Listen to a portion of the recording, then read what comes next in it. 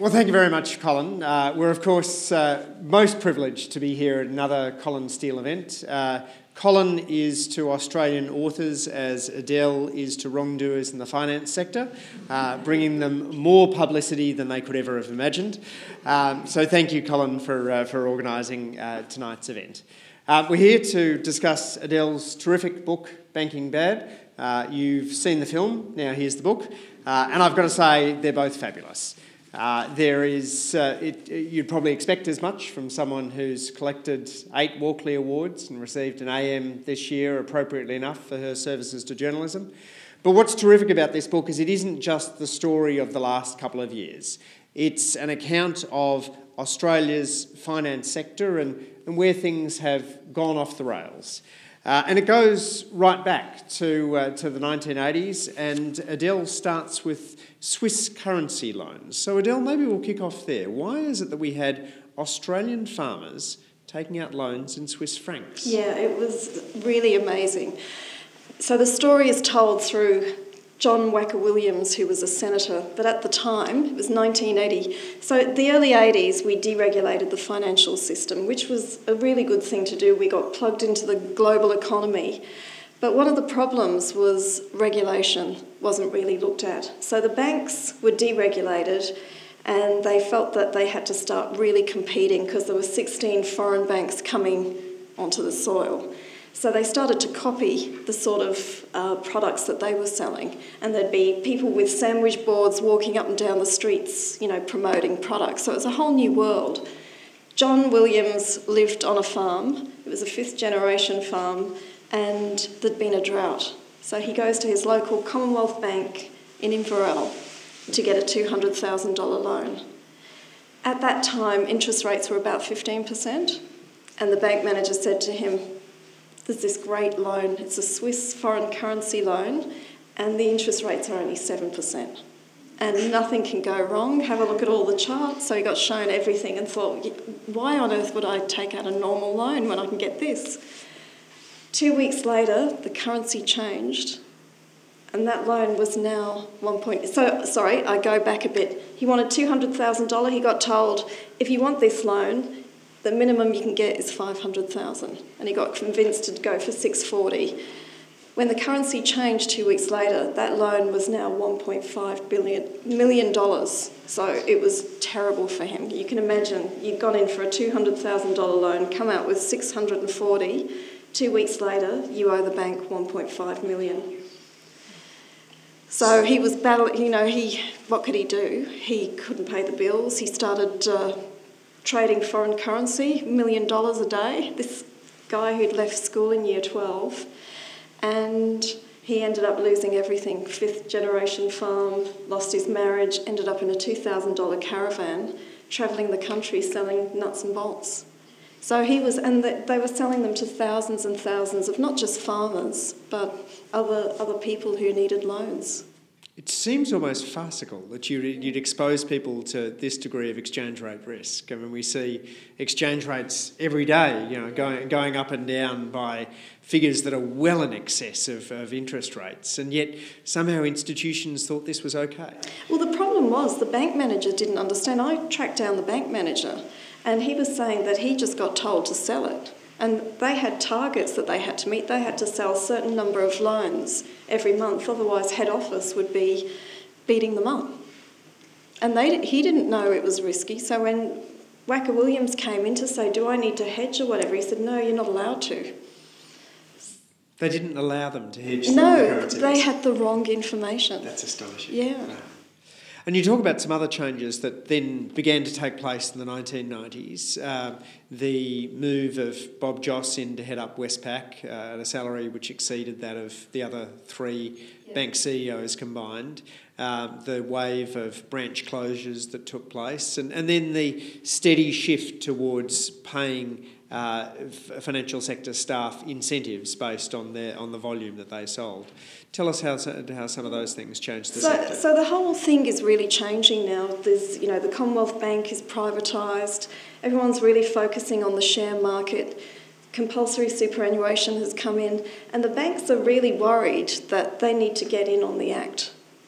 And you had in 1987, you had the stock market crash, and some of the banks got into big trouble because, as I was saying earlier, with deregulation, they're starting to just throw money at everyone, bonds, SCASE, whoever, and Westpac nearly came undone. And so in order to try and fix it, they bring in someone from America, Bob Joss, but he's on this huge pay packet with bonuses and is paid more than the other three CEOs. And that was really the start of these big pay packets. Everyone wanted one too. And Bob Joss brought in the whole cross-fertilisation and cross-subsidisation of products. So they all started moving into life insurance and financial planning, etc., etc. And that sort of products were based on conflicted remuneration.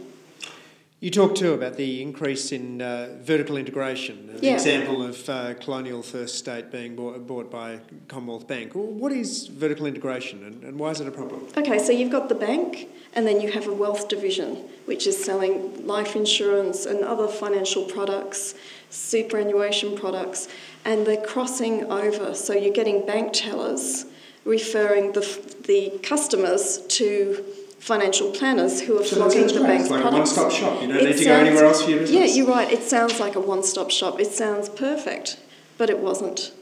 What's the problem?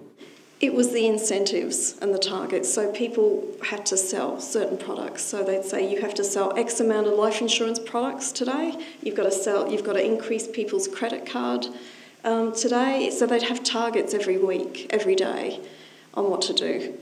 And so people were sold inappropriate products. They would get bonuses for it.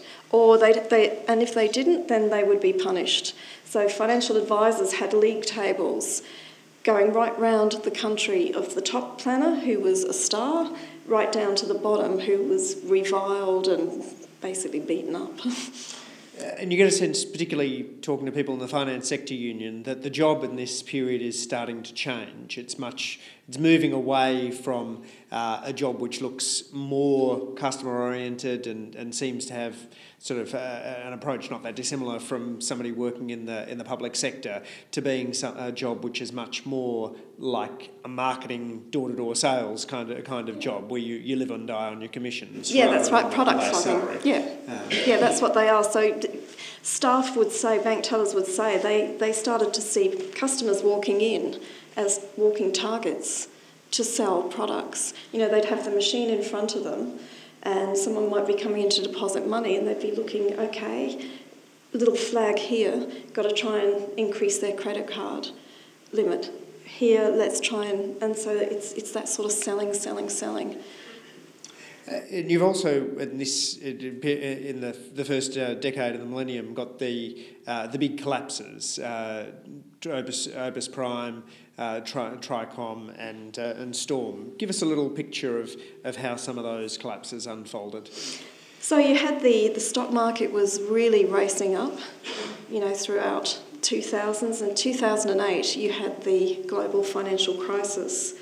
And that's where a lot of the bad stuff that was happening, when the tide goes out, you can see, who isn't wearing any clothes. And that's what happened with businesses like Opus Prime and Tricom and Storm, which were just highly leveraged. And in terms of Opus Prime, there was, some criminal activity going on. And ANZ was behind Opus Prime and Tricom. It was securities lending. And with margin lending, it's usually margin lending is to blue chip stocks. This was to little tiny stocks. So you'd have this big leverage, and then when the stock market started to crumble, everyone's getting these margin calls. For anyone who hasn't spent the day trading on their own portfolio, just give us a little window into exactly what we're talking about here. Okay, well, I'll give you the example of Storm. That was really it was a product, and it was mainly aimed at retirees. And what they do is you go in to see your financial advisor, and he would say, here's a Storm product. What you do is you leverage your house, and you also take out a margin loan, which is it's a loan from the bank to invest in shares or Storm, which was also listed on the ASX. So that's what you do. So you're triple leveraging. You're leveraging your home by mortgaging it to actually buy more shares, and then you're taking out a margin loan to buy more shares. So if those shares fall, you're really exposed because you've got all these borrowings. So if the share market goes up, then you get the gains of not only the shares that you could afford, plus the shares you've borrowed against your house. That's right. And that's what happened, So in 2006, 7, and, for the first part of 2008, the market's going up. But the problem with products like Storm is people didn't understand the risk. So when it fell apart and they start getting margin calls, so the bank is just calling it in saying, if you don't pay this money now, we're going to sell the shares outright. So you lose everything and you've still got all these debts. And that's what happened, and people just hadn't been explained that. So you had thousands and thousands of people, retirees, who lost everything, who were homeless. And they were just, in a total state of anxiety. As you can you imagine you've worked all your life, you own your own home, you're sort of convinced to buy this product that nothing can ever go wrong with it, and then suddenly you've got this massive debt and you don't have a place to live. You had some particularly troubling characters in this stage. One who features in Banking Bad is Dodgy Don. Tell us about him. Okay, so Dodgy Don Nguyen was he was the star financial planner at CBA. So he worked in the Chatswood branch in Sydney for CommBank, and he was doing a lot of this stuff. He was leveraging, retirees who'd, been with the bank all their lives, come in to get some advice, go and see Don because he's the number one planner and you're very lucky to see him. And he invests the money, and some of it is put into products they don't even know that they've invested in. There are signatures on these products that people will swear that they didn't sign. They're out of the country, and the signature looks exactly the same, like a cut and paste job. So they're going into all of these products, and Don is, making a fortune because the more products he sells, the more commissions he gets. So he's really riding high. The GFC happens. These really high-risk products, cause financial devastation to so many people. And Don goes on suspension from the bank while they investigate, and they realise they've got to start covering it up. And so they promote him, they bring him back and promote him, believe it or not. He gets a pay rise after all of this stuff that goes on, and then he goes to Auckland to get his prize for being, the number one planner. Meanwhile, Jeff Morris is the whistleblower who's sitting there in the Chatswood branch when he's on suspension, listening to all these people who are coming in, crying their eyes out because they've lost everything. And he's going through the files and thinking, this is really dodgy. What's going on? So he then goes to the pub with a couple of mates who've got other stories to tell about other things that are going on, and they decide to go to the corporate regulator to blow the lid that there's just rampant misconduct going on. And more importantly, it's being covered up by the bank. So Adele, when you speak to people in big banks about the response to a lot of the allegations, they say, well, you've got to realise how huge our organisation is. The Commonwealth Bank employs 50,000 people. We are invariably going to have some bad apples. If you start from the basis that 1 in 5, 1 in 10 Australians will get arrested at some point in their lifetime, to have 50 people who behave badly in an organisation of 50,000, they say perhaps shouldn't be so surprising. How do you respond to the bad apples critique? It's really PR 101. That's the first thing. You look at the Catholic Church wheels that out. It was just a few bad apples. It wasn't a few bad apples. And there were many, many, because it was part of the whole culture of just pushing products down people's throats.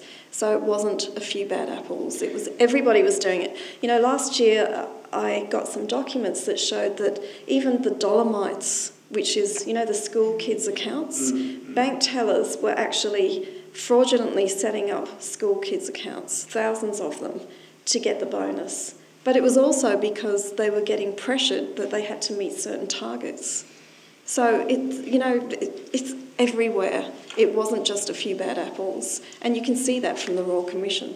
And so your point is it's about the systems in place and the managerial response yes. to the scandals. That's exactly right, yeah. So then your expose, Banking Bad, the movie, comes out in 2014. Yeah. Were you surprised by the public response to that?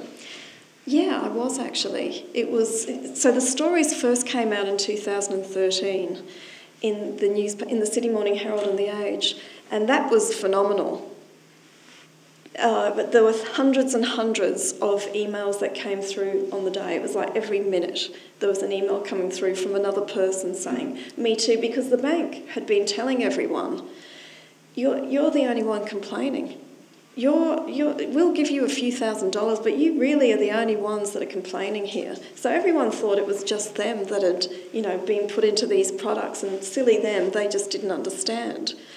When the stories came out, they realised that they weren't alone, so they started to unite. And so then there's a parliamentary inquiry called, which calls, and then the Banking Bad Four Corners comes out, and all hell breaks loose. Because a few weeks later, you then have the Senate inquiry, which has a set of recommendations, and Mark Bishop, who was a Labor senator, had been appalled, so appalled that he said, "I can't trust the regulator to do this.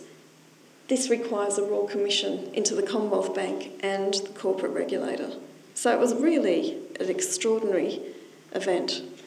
And you had the slight inconvenience for the Coalition at this stage that they were going through a red tape repeal day process, which included repealing financial advice protections under the banner of future of financial advice. That's exactly right. On the very same day that this report comes out recommending a Royal Commission into CommBank and saying that they should also look at Macquarie and a few others because they're really alarmed at just what they have found in this 12 months, that it's not just a few bad apples.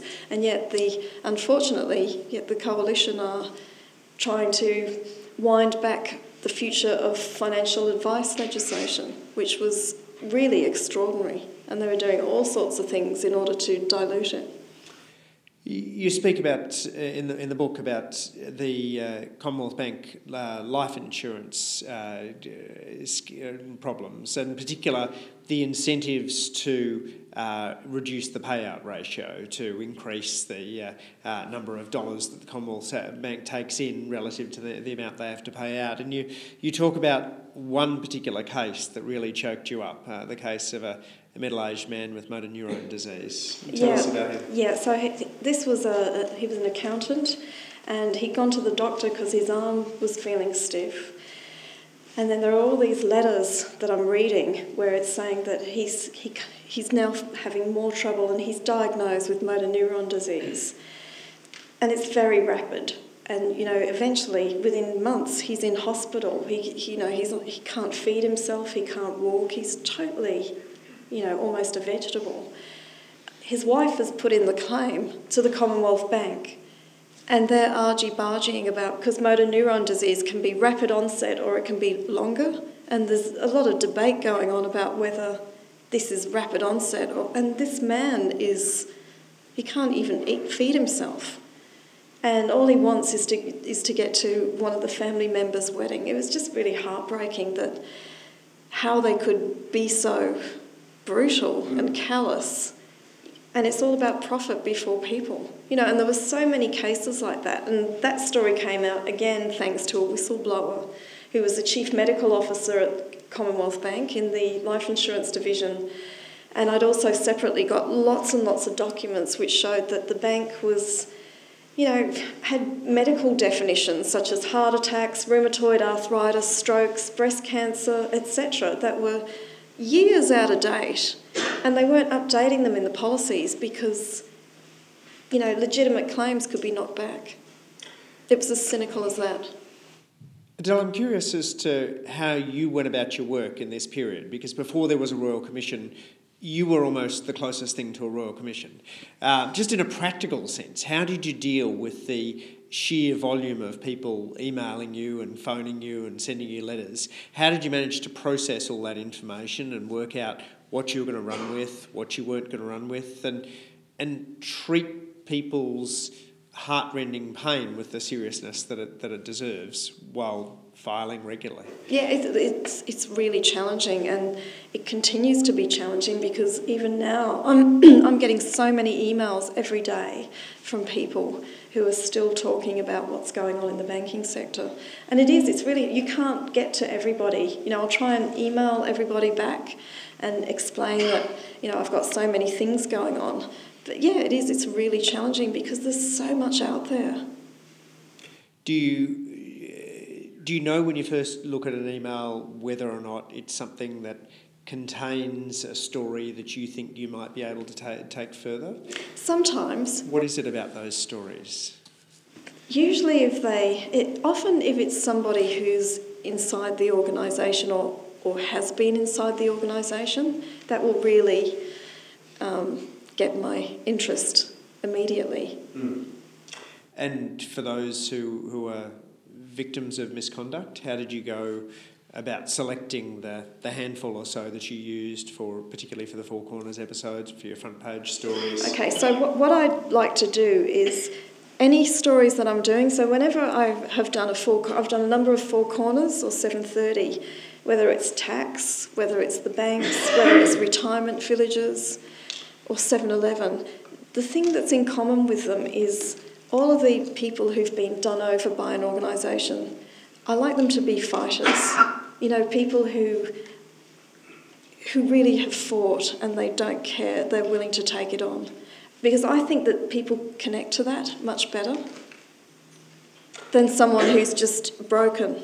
Yes. Because there's a lot of, these institutions break a lot of people and they can be helped through these other people who are fighters. So that's what I really look out for. And how's it changed how you view financial institutions? Do you find it hard to see the good in financial institutions and to identify the good people, having just seen so much of the underbelly? No, I still, talk to the CEOs and senior executives. And no, I try not to be too... I think if you become too cynical, you lose your compass. So it just becomes a bashing of an institution. You've got to keep some sense of balance. How do you maintain that in a personal sense through this period? Oh, that's a really hard question. It can be challenging sometimes when you're seeing so much unfairness. Did you particular friends you draw on? Is there some way in which you step out of your work in order to maintain that? Yeah, well... I feel as though in order to do my job, you sort of, in some sense, need to be a congenital optimist, and in order to do your job, you need to have some sort of aspect of cynicism about you. Yeah, you do, but neither of those are ideal if they're taken to extreme. That's right, and so my optimism is if you keep exposing this, then you will get change eventually. It might not be the rapid change that you want, but, it's just step by step and you can't give up. So then the Royal Commission that you and others have called for happens. Tell us about some of what you saw as the most extraordinary moments of that Royal Commission. Oh gosh, there was a lot. Watching AMP, Jack Reagan, where they run out of, they lose count of how many lies have been told. And you've got the counsel assisting Michael Hodge saying, "Can I keep count for you?" I think we're up to 14 now. And Jack Reagan is saying, "Yeah, I'll leave it to you." And he's saying, "Yes, I think it's 14, but we're still going." And this is about lying. So what AMP had done is it had charged fees for no service massively to many thousands of people. And it had been using the excuse to the regulator that it was an administrative error, technology issues, when in fact it was deliberate. It was for profit.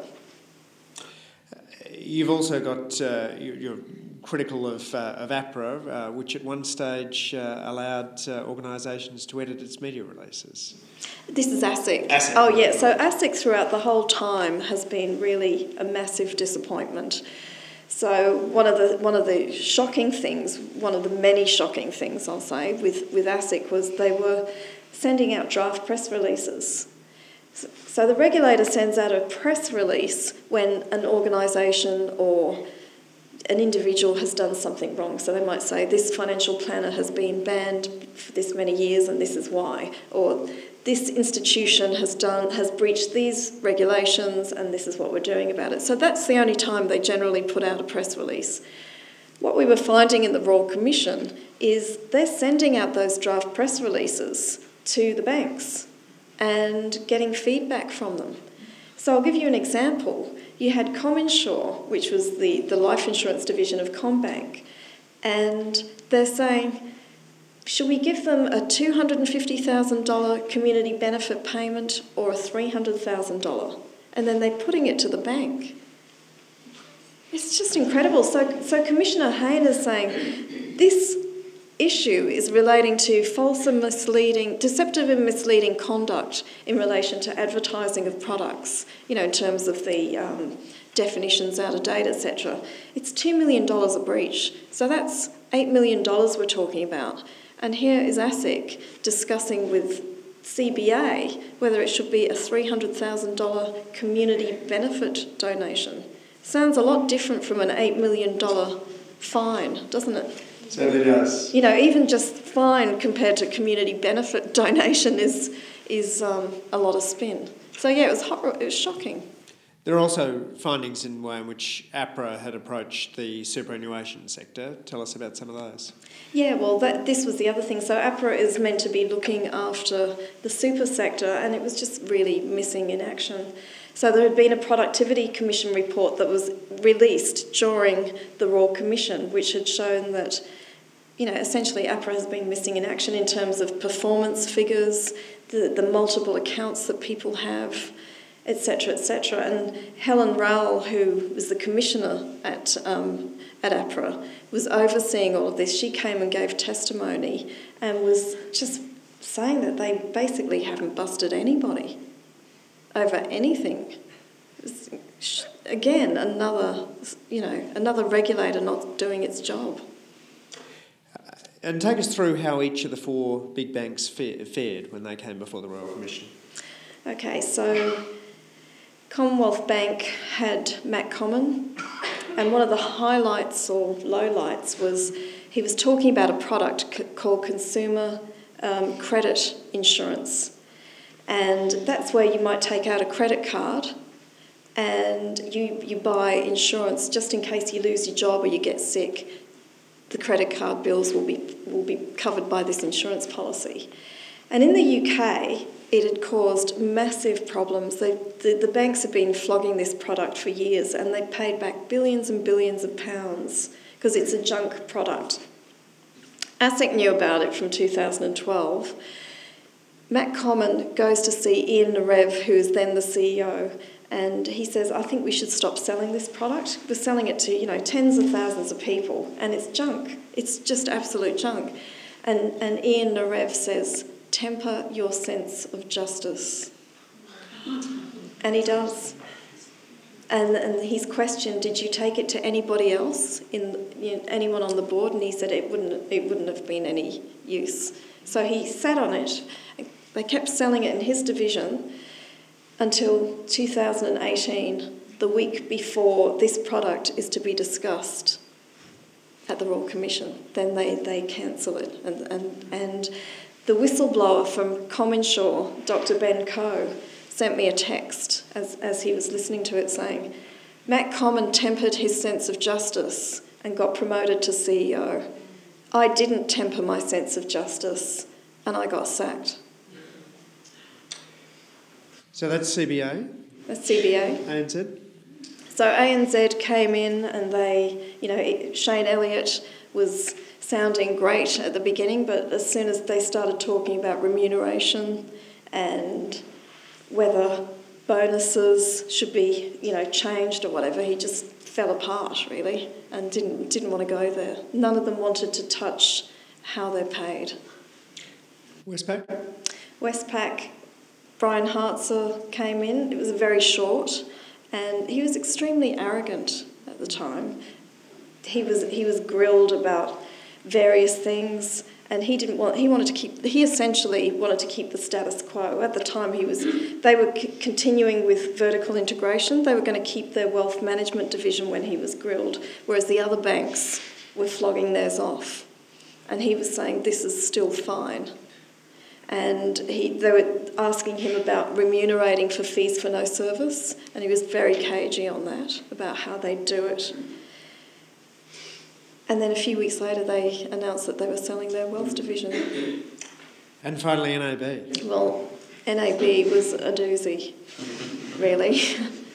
As was CommBank, because I didn't go into the Catherine Livingstone, was also pretty amazing. But with NAB, you had Andrew Thorburn, who was the CEO, and he basically got absolutely ripped apart in that. He came in full of, spin, talking about how he understands what's going on and saying it was like deep sea fishing. When the boat goes out, you don't realise how far it's drifted. And that's what happened with banks and ethics. But as soon as they started to grill him, he was blaming everybody else but himself. And they said, you seem to be talking, dumping in Andrew Hagger on all of this. What about you? So he didn't come out well at all. And then Ken Henry was really terrible. He was so arrogant that social media went into meltdown with him. Do you think that reflected institutional factors, or is that more to do with those individuals? No, I think it was definitely NAB had when the final report came out, Hayne made a very pertinent comment, and he said that with the others, I think he went too soft on them. He gave them the benefit of the doubt. And he picked on these two, saying that the public face of NAB is very different from what's going on privately. And he was absolutely right. And that's what NAB has done for years. So it wasn't just these individuals. It's been going on for early 2000s with the foreign currency scandal. That was something NAB went in and investigated it and said that they just had terrible risk controls and they had a culture of burying bad news. So bad news didn't get right up to the top because they didn't want to hear it. And so, fast forward to 2018 with Andrew Thorburn and Ken Henry, and you've got the same bad systems in place, bad risks, and they're just not admitting to it. And the reason I say that is because a whistleblower had come forward to me just after the Royal Commission had finished and was feeling very concerned that the Royal Commission hadn't looked at auditors who have the dual role of auditing and consulting. And in this case, it was Ernst & Young and National Australia Bank. So I got this trove of thousands and thousands of documents. And it was just a train wreck. It was just all of these risk reports that were red breaches for many years. And you had internal interviews where Ernst & Young had interviewed the top 76 executives and directors. And included in that was Ken Henry. And he's interviewed, and I've got the minutes for this, and he's saying privately, because he doesn't think it's going to come out, I'm confident, and this is in July, when the Royal Commission is raging, I'm confident that we are selling products now that we'll have to remediate in the future. So why are you selling them? Why don't you stop selling them?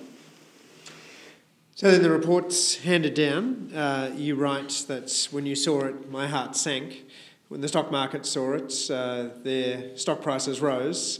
Four big banks added $19 billion to their share prices on the release of the Royal Commission report. What do you think drove those two responses? Because it didn't get to the heart of what was required. And it's that word, vertical integration. There are still organisations that are vertically integrated. Hayne didn't go there. He just said, I'm leaving that for the market. So you still had AMP, IOOF, and at the time Westpac, and many others which are vertically integrating, and he didn't want to touch it. So that was one thing that I found disappointing. The other thing was the regulators. Throughout the whole of the Royal Commission, he's banging on about how weak they are and ineffective. And instead of doing something more radical, he's giving them more powers and, suggesting more money because he thinks that they're going to, come good. Rather than having a single financial services regulator. No? Yeah, something different, yeah, because APRA has really dropped the ball on super. So I felt that because super is compulsory and it's a $2.8 trillion sector right now going gangbusters, it needed to be taken away from APRA, I felt. It just wasn't doing the job at all. Yeah, I spent a bit of time in the parliamentary committee quizzing APRA over superannuation last week and couldn't help but come away with a pretty similar response. Yeah, and the other thing was compensation. You know, at the end of the day, this all comes back to people who've been ripped off over the years. And the various scandals that I have uncovered over the years, the banks will say mea culpa and they'll set up a compensation scheme. And they lack transparency and they're all different from one another. I felt that he needed to really look at that and come up with some sort of a blueprint of how a compensation scheme should look. I also felt that, you know, people who fall through the cracks, who, you know, for years haven't been able to be compensated, he should have handled that. And that's where Labor came in. Ahead of the election, you guys announced a $640 million compensation fund. This was something that Hayne hadn't done, and he should have done something like that because, as I said, at the end of the day, there were thousands and thousands of submissions. Only 27 people got to get on the stand, which was really, I felt really disappointing. So let's close just with a few sort of personal recommendations that flow out of this book. What does your book suggest about how we should manage our money and deal with institutions? How should a savvy consumer who wants to avoid the sort of pitfalls outlined in Banking Bad handle their money and bank? Well, I think that you need to be more engaged. I think what's happened over the years is these institutions have preyed on the fact that people have a lot of apathy. We certainly have it in super. Many people, there's been surveys done where people don't even open up their accounts to see, and it's been the same with financial planning. Fees have been gouged for years and people haven't noticed it. I think we really need to be on top of things. And the other thing is when things go wrong, really stand up and be counted. Don't let the banks say you're the only one that's complaining. And for the media and for politicians? Well, I think politicians need to react faster. They've been way too slow in all of this. Hayne released 76 recommendations and, while I'm criticising it, I think it was fantastic that we did have a Royal Commission. We had 12 months where the spotlight was put on this sector and it sort of vindicated what everyone had been saying for years, that it really needed to reform and repair itself.